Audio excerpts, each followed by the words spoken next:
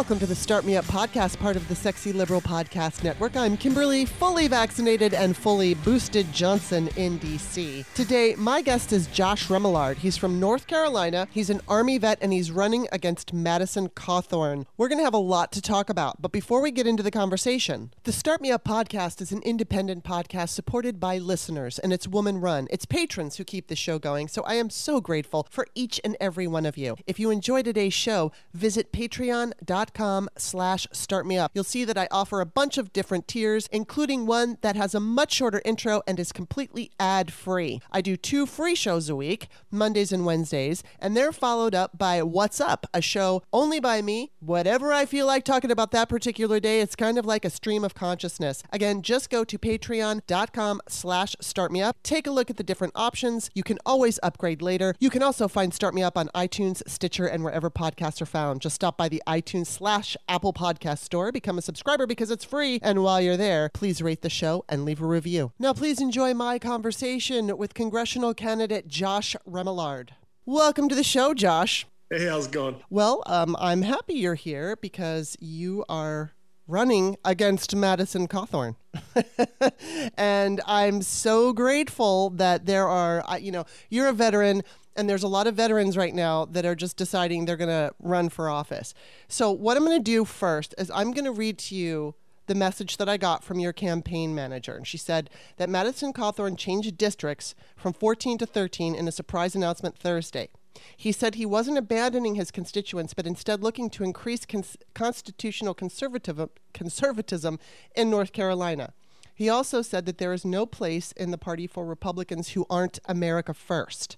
So then you made the decision and announced that you were going to change districts as well as going after Cawthorn. So can you explain what this means to people who might not fully understand it? Sure. So in North Carolina, the first and foremost thing is that you don't have to live in the district that you represent. Mm-hmm. That's the first and foremost thing. So beyond that, the reason I got into this race was January 6th. Mm-hmm. I served 8 years in the Army. I did 2 combat tours in Iraq. And, when I was overseas, I lost several battle buddies.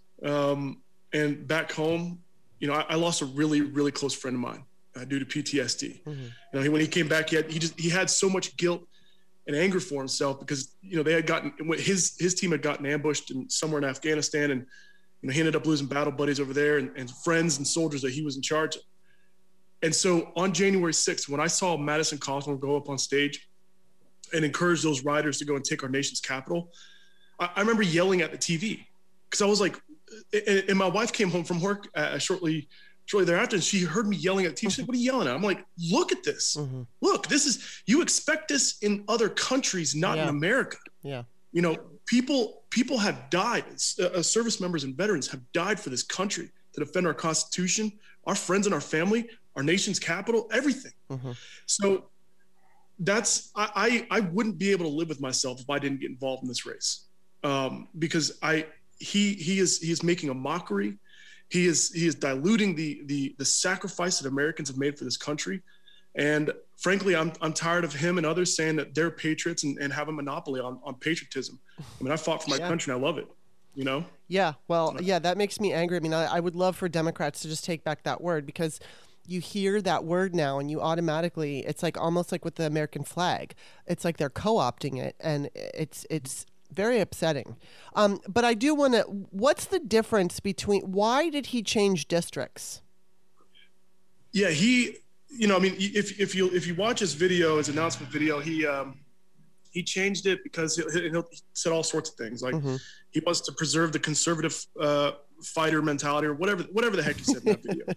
But the bottom line is, once the maps were redrawn in North Carolina, the district that we're currently in became more favorable towards Democrats. Oh, okay. So he didn't have his conservative stronghold anymore. Mm-hmm. So he moved to a much more red district because in that district he has a stronger chance of winning. Okay. So call a spade, Mm-hmm. Yeah, interesting. So how has your decision been, to run, been received where you live? It's been interesting. I think that people are very like the moment I announced, I had a lot of people come out and say, that's a pretty ballsy move. Because honestly, you know, my team's been looking into it, and I don't honestly believe that this has been done before in North Carolina, where a Democrat has chased a Republican into a red district before. Wow. In the history of North Carolina, I don't think that's ever happened. And you know, I was taught when I was, or not taught, my grandmother used to tell me a lot when I was little. Like she said, you know, Josh, don't you ever start a fight. But if you do find yourself in one, you better damn well finish it. And that's exactly what I'm doing right now, because, you know, Madison Cawthorn is a clear and present danger to this country and our state. And I mean, if he were to flee and run to Pennsylvania and run up in Pennsylvania, I'd go right there with him. I'd be following him right on his tracks.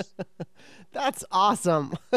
And you described him as uniquely dangerous. So I'd like to know what makes him uniquely dangerous to you? Well, for starters, again, we'll go back to January 6th. That was just, I mean, that's treasonous behavior. Mm-hmm. He's being an insurrectionist. That's treasonous behavior. The other thing is, he has had a myriad of things since that day that tell me and tell others that not only does he not care about America, but he'd be willing to shed blood, American blood. Yeah. For instance, he had a town hall in North Carolina a few months back, and where he claimed that essentially, if Republicans don't get what they want in future elections, then it only leads to one place, and that's bloodshed. And he was essentially calling for a second civil war. Mm-hmm. Then he moved past that. A few days later, a week later, or something like that, he was speaking at some religious conference, calling for patriotic Christians to stand up and you know, I guess be aggressive against the Democratic Party. So he was calling for a holy war. Right. Wow. This time. You know, and then he's done, you know, he voted no to support battered women's shelters, giving funding for battered women's shelters. Where in the beginning of the year, he posed at one of the battered women's shelters in the district and said, look, I'm going to be here. I'm going to make sure you get all the funding you need. Wow. And then he goes and does that. Not to mention, he was also quoted as saying, you know, to mothers, because there's, according to him, there's this severe drop in testosterone and masculinity in America, right, that mothers should raise monsters. And I'll tell you what, I've got 2 young daughters at home. You know, my Guinevere is 3 and Aowen is 2. Aww. And I love those girls more than life itself. Yeah. And I'll be damned if I'm gonna allow him to be the representative and the role model for my community. Wow. You know, so I mean, the list just goes on and on and on. I mean, it's just if it wasn't so dangerous, it'd almost be kind of comical. Right. Exactly. And yeah, I think you're totally right with the uniquely dangerous part. Have you always been a Democrat? You know, interestingly, it wasn't until I started working on my degree that I actually started paying attention to politics. You know, when I was on my first deployment, I came back for R&R while we were on deployment. And, you know, my aunt asked me, Josh, what president are you going to vote for? And I was like, Aunt Jeannie, you know, I'm not really political at all. And she was shocked. She was like, why not? I was like, look, honestly, if I vote for President A and President B gets elected, they're still my commander in chief, and I still got to do what they say. Mm-hmm. But then you fast forward several years after I get out of the Army and I start working on my bachelor's degree in political science and philosophy. And I start realizing that, you know, a lot of the way that the military, the Army works, to me was symbolic of the way that the fundamentals of the Democratic Party work. You know, the idea that everyone should have good health care in the Army, so that way you're a healthy fighting force. Mm-hmm. Everyone should have the same high quality education, so that way you're uniquely talented and skilled in your job to protect this country.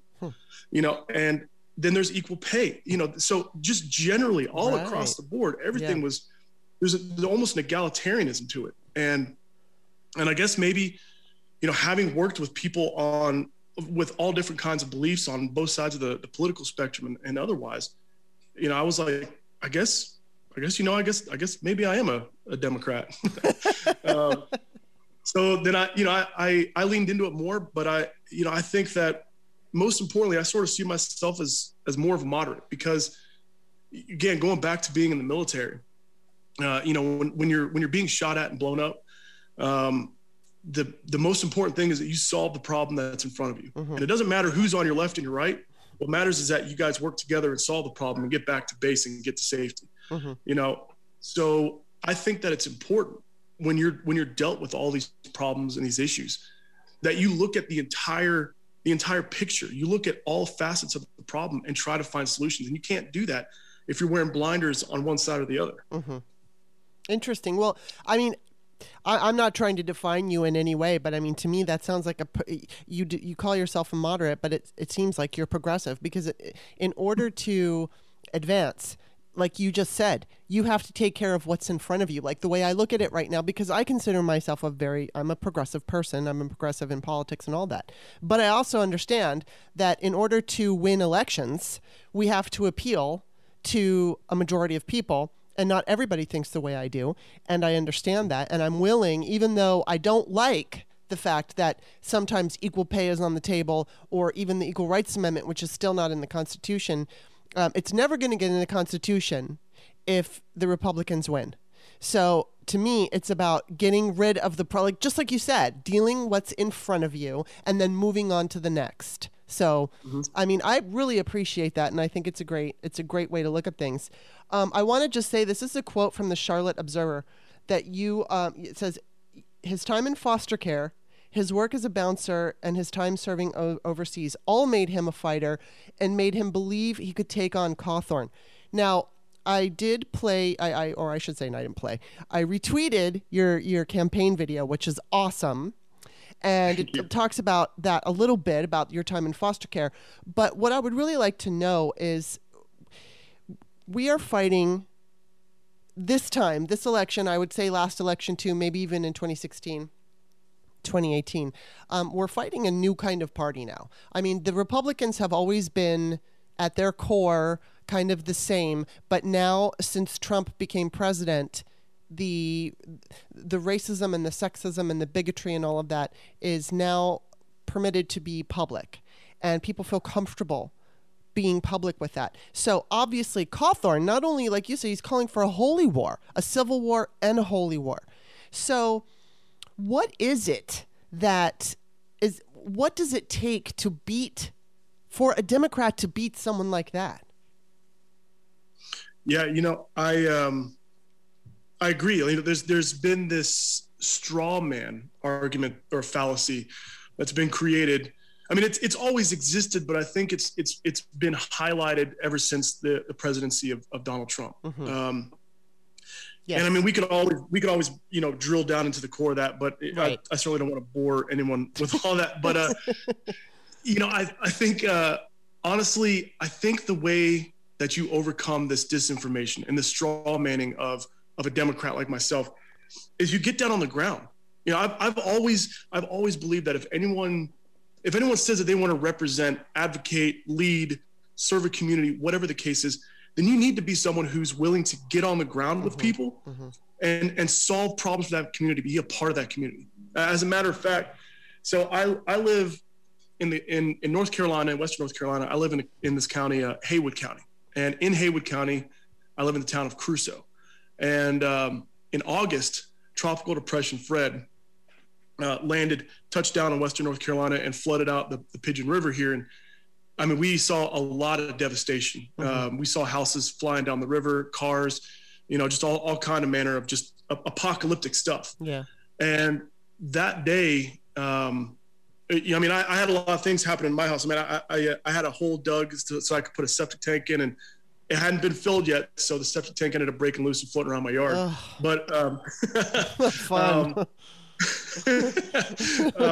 But what I did after that is I got out there, I put all the tools that I had in the back of my SUV, and I drove up and down some of these flooded roads, asking people if they needed help. I helped out my neighbor behind me because he was unable to get over the bridge to his house, and his horse was back behind me, and she was starting to panic a little bit. So I threw 2 2x4s over over this one little, well, it's right now it's a brook, but that day it was a raging river. So I threw these two 2x4s over the brook and sort of waded across, if you will. And I helped calm the horse down so she wouldn't break her leg in the brook or run out to the street, get hit by a car. My neighbors down the road, I helped them with several trees that had fallen down from the mountain and were about to crash in their house. I mean, I went like hip deep in water, helping to swamp out and clear out some of the brush and stuff. And then after that, I helped. I have a barbecue. I have a grill, so I barbecued up some food for the neighborhood to give people, help in that manner. So my neighbors know who I am. Right. They know that I'm a Democrat. They know that I'm running for Congress, and they are not Democrats. And as a matter of fact, I've had a lot of support from my neighbors. Interesting. So I guess I'm saying all of this because if you can get down on the ground and you can talk to people on the other side of the aisle and you participate in the community, it's much harder to see a Democrat as this vile, villainous human being or creature or whatever. It's harder to uphold that straw man argument if you're engaged with the community, because it's clearly not the case if you're engaged with the community. Right. Wow. So as a Democrat running in a very, very red district, how are you going to reach voters so that you can beat Cawthorn? Yeah, I mean, again, it's going to be a lot of the same messaging. I'm going to get down on the ground, hold forums, town hall meetings, meet and greets. We're starting to amass a large growing number of volunteers. Oh, great! And so we're gonna be calling people. We're going to be doing our mailer program, knocking on doors. And as much as we can, get down on the ground and meet people. And I'm going to continue the message that I've been carrying on. Because at the end of the day, I think that a Republican will vote for a Democrat so long as they see themselves in that person. So long as they understand that this person has served this country and bled for this country and fought to defend the rights and the freedoms that we have here. They see that in contrast to Madison Cawthorn, and I'm hoping that's the thing that'll sway a lot of voters. Wow, that's a great point. And what I wanted to ask too is, like, I know that I've talked to Bruno Amato. He is running against Kevin McCarthy. He is also a veteran, and he said, like, Kevin McCarthy never holds any town halls. He never comes back to his to where, to Bakersfield where he's represented. Or the place where he represents, I should say. So I think it was Bruno said, well, I'll do 4 per year. I mean, I could do 1 a month. Now, let me just jump to, let's say if you do get elected, do you have plans to do something, like, do you want to do town halls all the time? Or how are you going to stay in touch with the constituents? Yeah, I think that communication is a vital key. Again, this goes back to the military, right? When you're on the firing line and you're in trenches and you're trying to figure out how to maneuver on the enemy, you have to have solid communication so that way everyone can get the job done that they need to.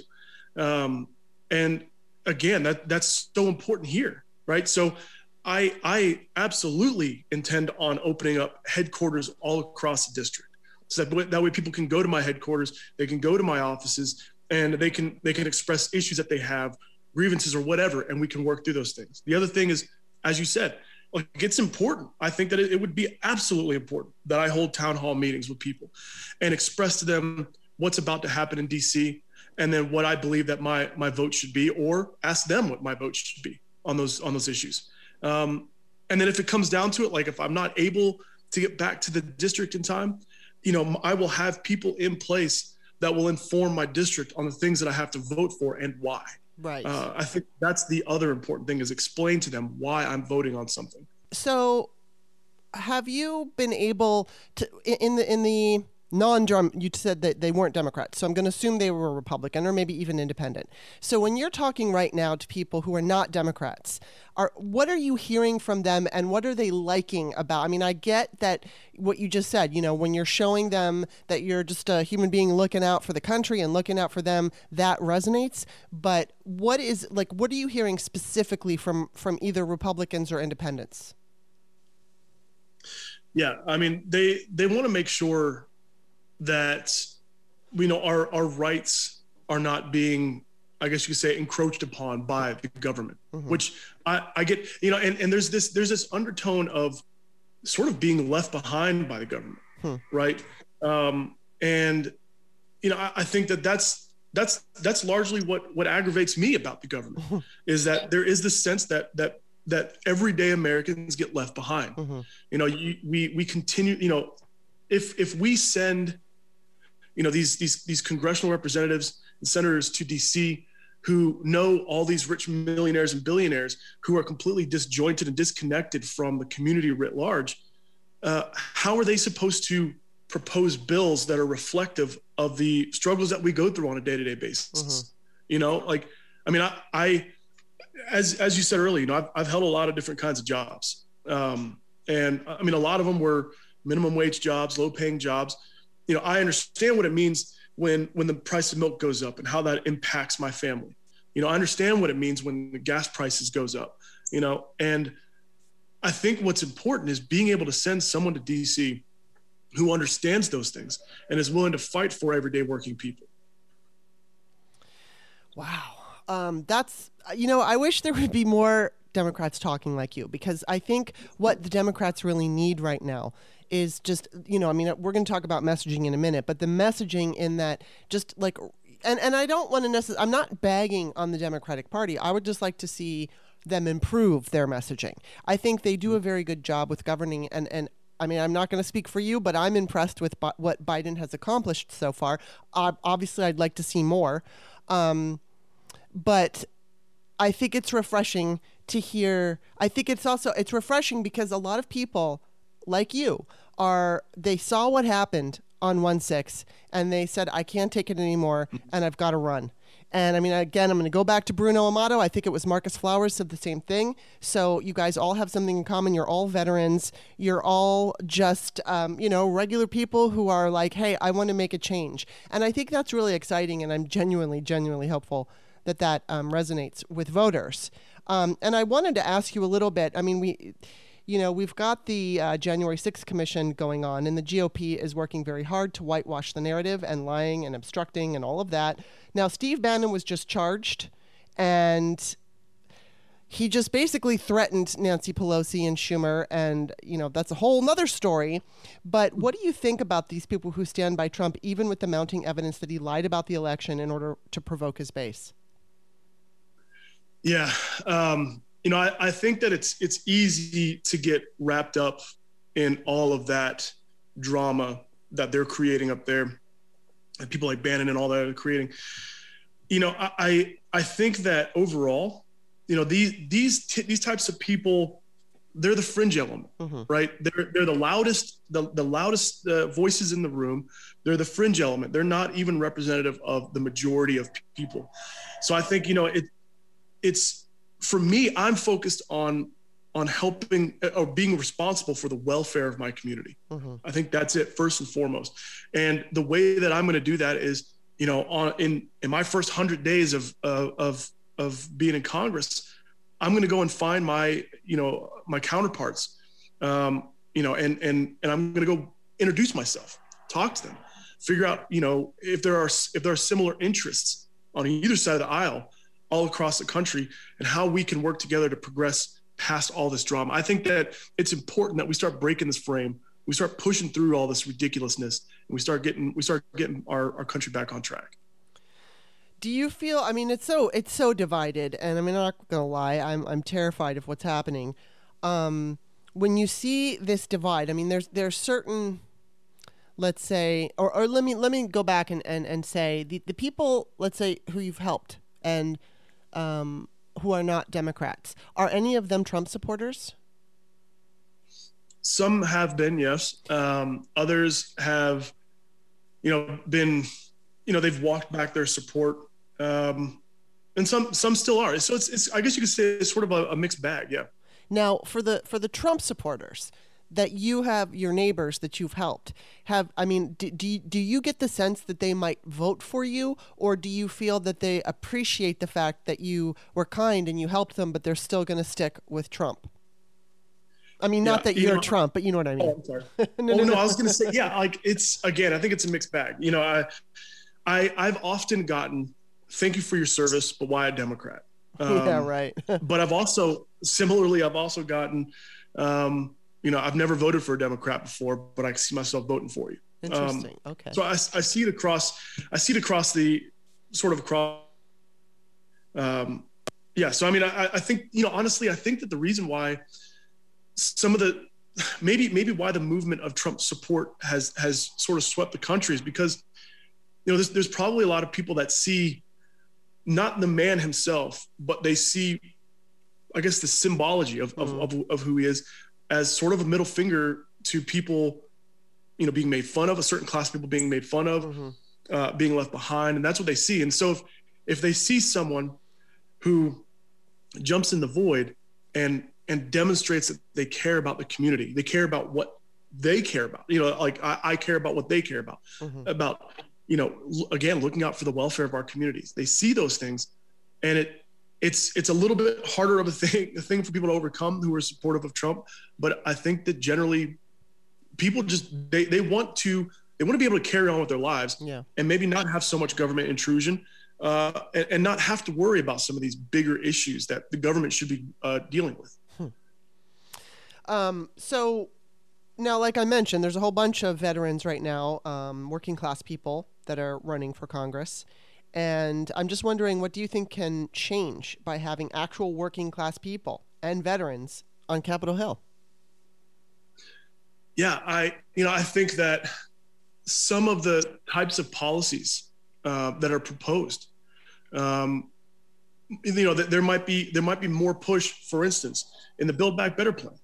There was a portion that was supposed to address healthcare, right? But it's essentially been carved out so much that it's now a shell of what it once was. Instead of offering, I believe it was vision and dental, it only now has just the hearing portion of it.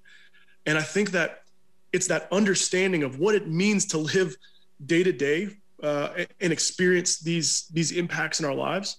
That understanding, that's going to drive a lot, maybe a different perspective in proposing different policies and bills. So what do you have to say about like Manchin and Sinema? Because Manchin was all against this, and he's always worried about the spending, and it's all bullshit because, the spending is already taken care of. But it's, and I'm not going to say those are the only two Democrats who have gotten in the way of Biden's agenda. I know there are others, but they're the two most prominent ones. But how do you feel about what's happening there? Yeah, I mean, I think that, if we're going to be, respectful of this, if we're going to be nice about this, I think that perhaps they're concerned with the investment, how much we're investing and what that's going to do to us as far as our debts. So that may be where they're coming from. I don't know. Yes, that is nice because I think they're being paid by the GOP. I do think that's nice because I don't trust them, and I think they're being paid by the GOP. yeah.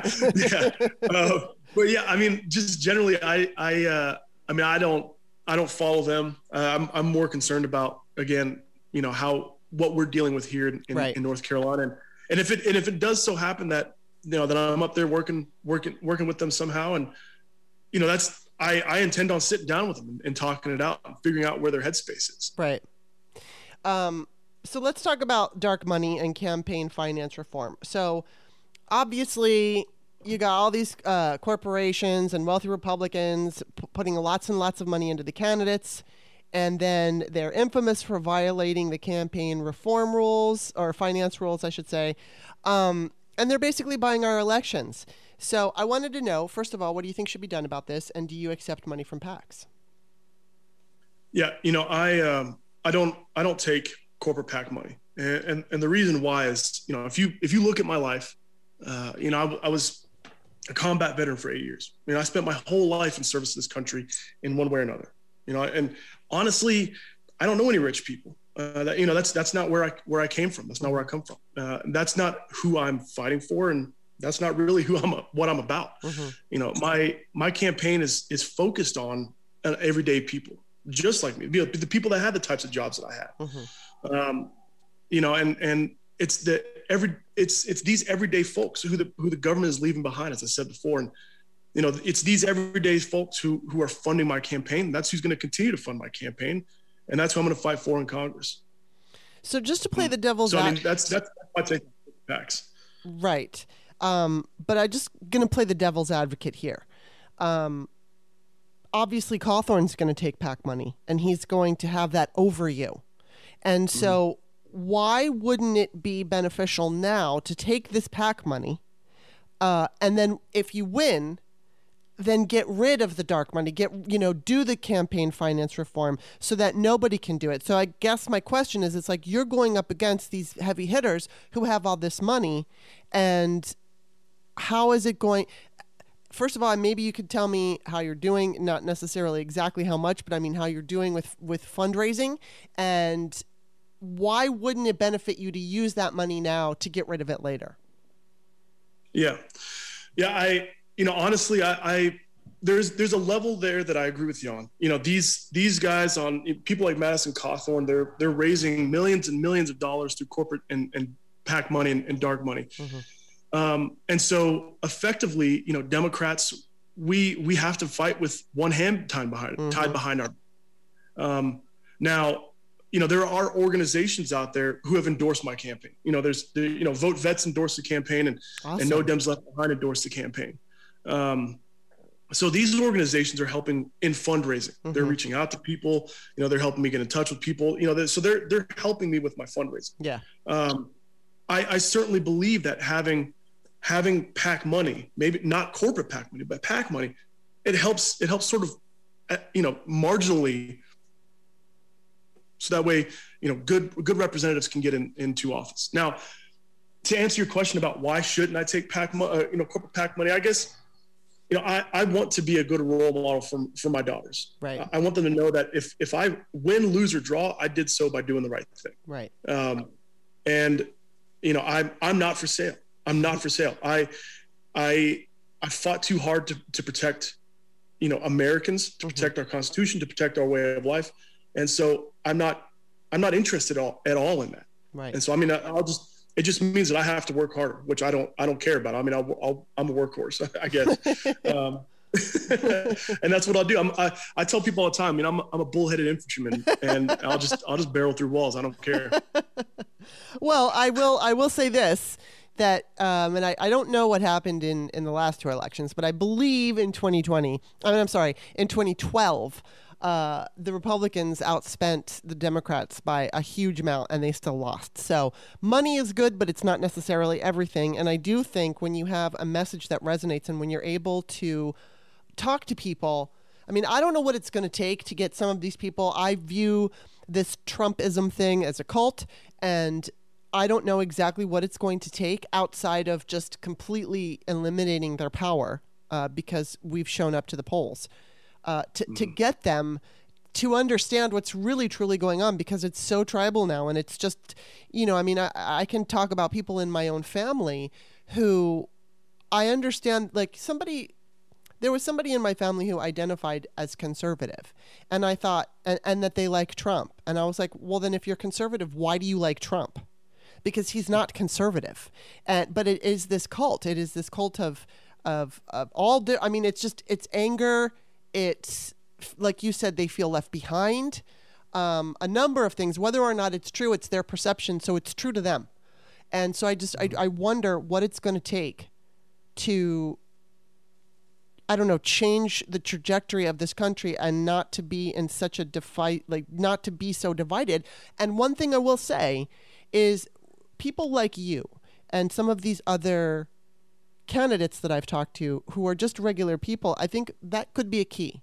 That could really be a key, because really we're all just here together. We share this country as if it's our home. We share this home. And I know that while we may have disagreements on policy and you know, obviously there's going to always be racism and sexism and bigotry. It's always going to exist. It always has. But it can be sent off to the fringes again It's never been completely gone, obviously. But I think people like you, who are just representative of working class, everyday Americans going into Congress, could really make a difference. And I'm just throwing that out there because I'm scared like everyone else. So I'm just putting it out there. But what I wanted to say too is Democrats are really, really good at governing. I think they're fantastic at governing, and we have all kinds of proof for decades of wonderful things Democrats have achieved with health care. We've got Social Security. There's so many things, the 40-hour work week, but they do need help in messaging.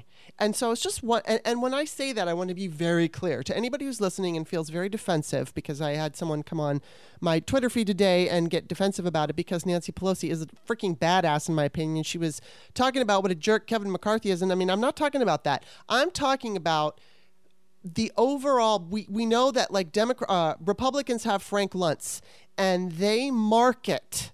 They are very good at marketing the GOP, and the Democrats could use a little help there. And so what do you think would benefit Democrats in messaging? Yeah, I think that, I think that the messaging about, again, bringing the issues down to the ground, talking about how, for instance, even though in Congress, federally, I wouldn't impact Medicaid expansion. Mm-hmm. Medicaid expansion hasn't happened in North Carolina. Mm-hmm. But talking about Medicaid expansion, when you talk to people about, how many thousands of people, don't have access to quality health care until we expand Medicaid, thousands of people is a number that it's not really anything that it's not tangible to me. Mm-hmm. Right. But when you talk about, for me, I had a friend who lived in several counties away from me. We've had a lot of hospitals closed down in Western North Carolina just because they can't afford to stay open. Yeah. So a couple of years ago, she was giving birth to her son, and once her water broke, she had to drive 2 hours after her water broke into Asheville to be able to do that. Wow. So these are experiences that people have on the ground. Mm-hmm. So if you could talk about policy mm-hmm. and the way that it impacts. I guess you could say at a micro level, in our streets, on our streets, in our neighborhoods, you talk about that, something that people can tangibly grasp, then that's probably a better way to show that, to market ourselves. Yeah. Right. And also, time will tell. Once the infrastructure, I'm fully supportive of the infrastructure bill. Yeah. And once the infrastructure bill starts, getting its wheels turning, starts getting enacted all over the country. Once we start seeing that investment back into America, I guess effectively, taking the term America First and actually putting some real meaning behind it, right? And seeing how it impacts our lives, I think that'll start changing the overview or the view of Democrats. Well, the last question I'm going to ask is, what would you do to move our politics away from extremism and onto a productive and prosperous path for North Carolina and for the country?